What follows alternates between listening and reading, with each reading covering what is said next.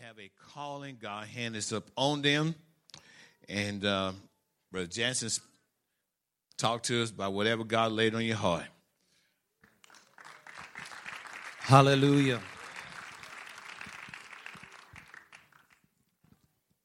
Amen. Praise God. I thank God for this opportunity to speak to you. I do not take it lightly.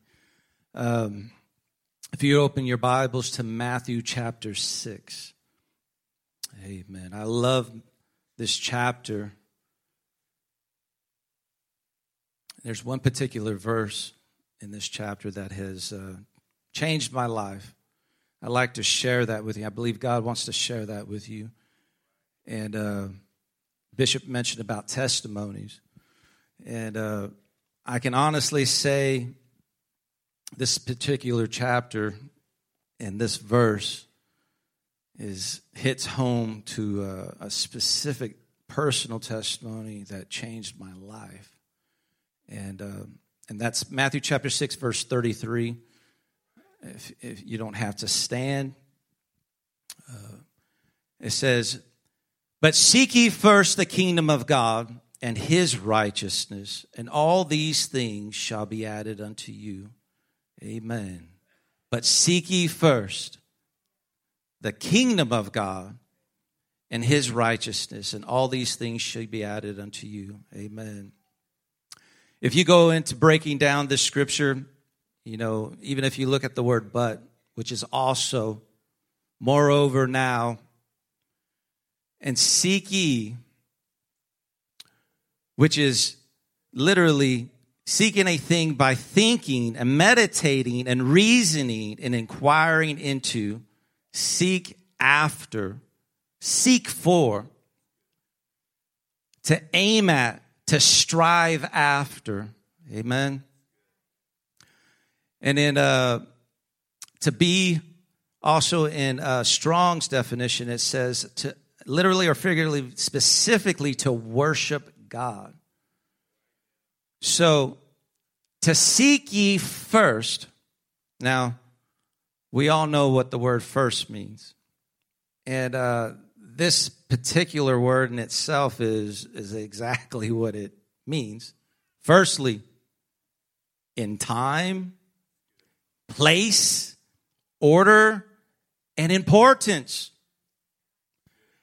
And I will tell you this, 4 years ago, I went to men's conference in Louisiana, and Sister Vesta Megan, powerful prayer warrior, she got up and she spoke, and she quoted this verse, and she kept on. The title of her message was "Choose Wisely." To this day, I still remember it. And she kept on saying, "First, first, first." If Bishop told me, "Brother Jansen, I want you to move this first, and then this secondly," and I came over here, and I grabbed this one first. He's like, hey, whoa. There's a reason, there's a purpose why I told you to move this one first and that one secondly. Well, at the end of this message, she kept on hitting. It was like a light came on in my mind. First. There's like 1,500 men on our face. Everybody. I got down and I closed my eyes. And instantly, in my mind's eye, I saw my daughter. It's clear as day. And God said, "You failed." And I just began to weep. And then my wife's face, boom, "You failed." And my son, and God said, "You failed because you haven't put me first. You failed as a father. You failed as a husband. You failed as a man of God because you put everything else first. My priority was to get up. I knew exactly what time I had to be at a job site before I was late. So go figure. I'd sleep it to the very last second. And I wept and wept before the Lord. And I repented. God just chastised me, corrected me. And in this, I know the Bible says not to make vows. And I've only made one vow in my entire life, and that's to my beautiful wife.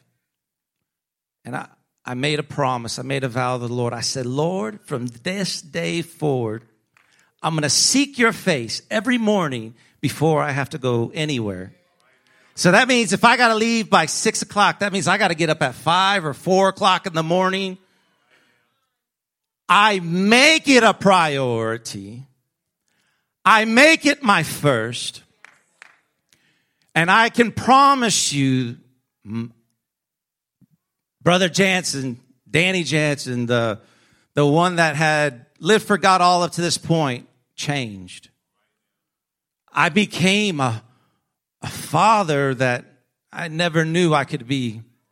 I became a husband, truly loving my wife in a way that was beyond me.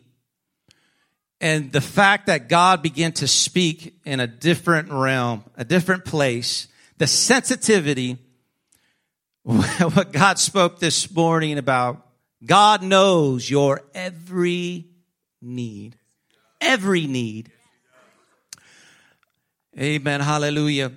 The kingdom of God, if you expound on it, which is healing, deliverance, salvation, and miracles, signs and wonders and righteousness in God. When we're seeking the face of God as men and women, praying, seeking Him, putting Him first, putting our priorities. I had my priorities out of balance. I wasn't putting God first, but that's all changed. And I feel that God wanted me to share this with you, to explain to you that it's first. First is exactly what it says. It's not second. You see, all this week I've been working on a job, and I'll be honest with you. In that chapter, it speaks about your food, your clothing, your water. You want to know what happened to me all this week? People have been giving me food. Hey, Dan, you want a drink? Oh, well, praise God. Thank you, Jesus. I've literally had people come up into my yard in the last 2 years. A gentleman came up to me in my yard after a garage sale. And he got to talk. He said something about Jesus. And I said, where do you live? And he goes, I live right on the other side of the street. I said, well, hey, maybe we should get together and break bread. And he looked at me like I was crazy. And he pointed at me, Brother Lamar. He said, I got something for you because, hold on. So he walks back to his car. He comes out and he turns around. He's got a bag and a cup in his hand. And he walks up to me. And he points at me, he says, because you said, let us break bread, I choose you to give this to. And he hands me a bag and a drink. And I'm speechless, but in my mind, I'm like praising God. I'm like, well, thank you, Lord. And he goes, I was going through the Burger King drive-thru, and I prayed and I asked God, who do you want me to give this to? And he said, because you said, let us break bread, I choose you to give this to. Now, not only did God provide food, but God blessed me with the very hamburger that I totally loved. Not only does He know to provide your food, but the very thing that you love, the very thing that you need, the very precise thing.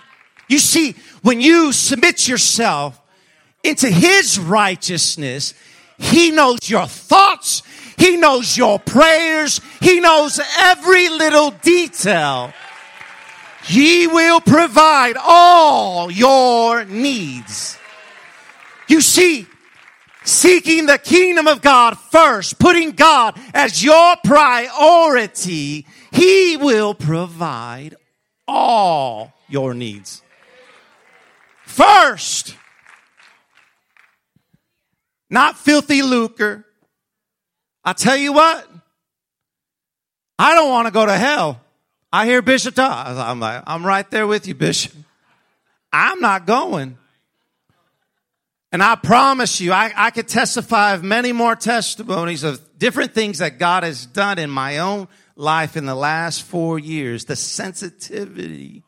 Matter of fact, the men of God that have preached within the last year, since the last time I preached, woo! My Lord, y'all are on it. I'm talking when you're in tune with God and you're behind the man of God, God speaks to you too. And there's a witness, and God will speak to you in ways that you don't even know. Because I know the Bible speaks about a man pondereth his ways, but God orders his steps. Because this is how I am. What am I going to do today? Lord, what do I do? Do I do this? Do I do that? And God's like, I got you. I got you. Stop worrying. In chapter 6, you get an opportunity to read. Read it all if you haven't read it. But putting God first, his kingdom first, everything else is going to fall in place. It will. Matter of fact, what just was spoken was powerful. I felt like, well, Lord, okay. Well, I ain't got no doubt. I know what you want me to speak. God knows. And I don't know if who here is struggling, whether it's addictions, whether it's situations, whatever's hindering you from drawing closer to God, you got to make up your mind. It's a change of mind. Repentance, change. Fall before God. Fall back to your first love. Seek him first. Whatever you have to shake off and seek God first, prove, and God will prove himself to you. He'll show you his power. Amen. Hallelujah. Amen. Praise God. But God knows. When a submitted, humbled child of God prays and speaks, I can tell you other times where God has brought men of God into my life and God confirms things and says, I hear your prayers. Man, God loved me enough to tell somebody to tell me that he hears my prayers? Whoo, my Lord.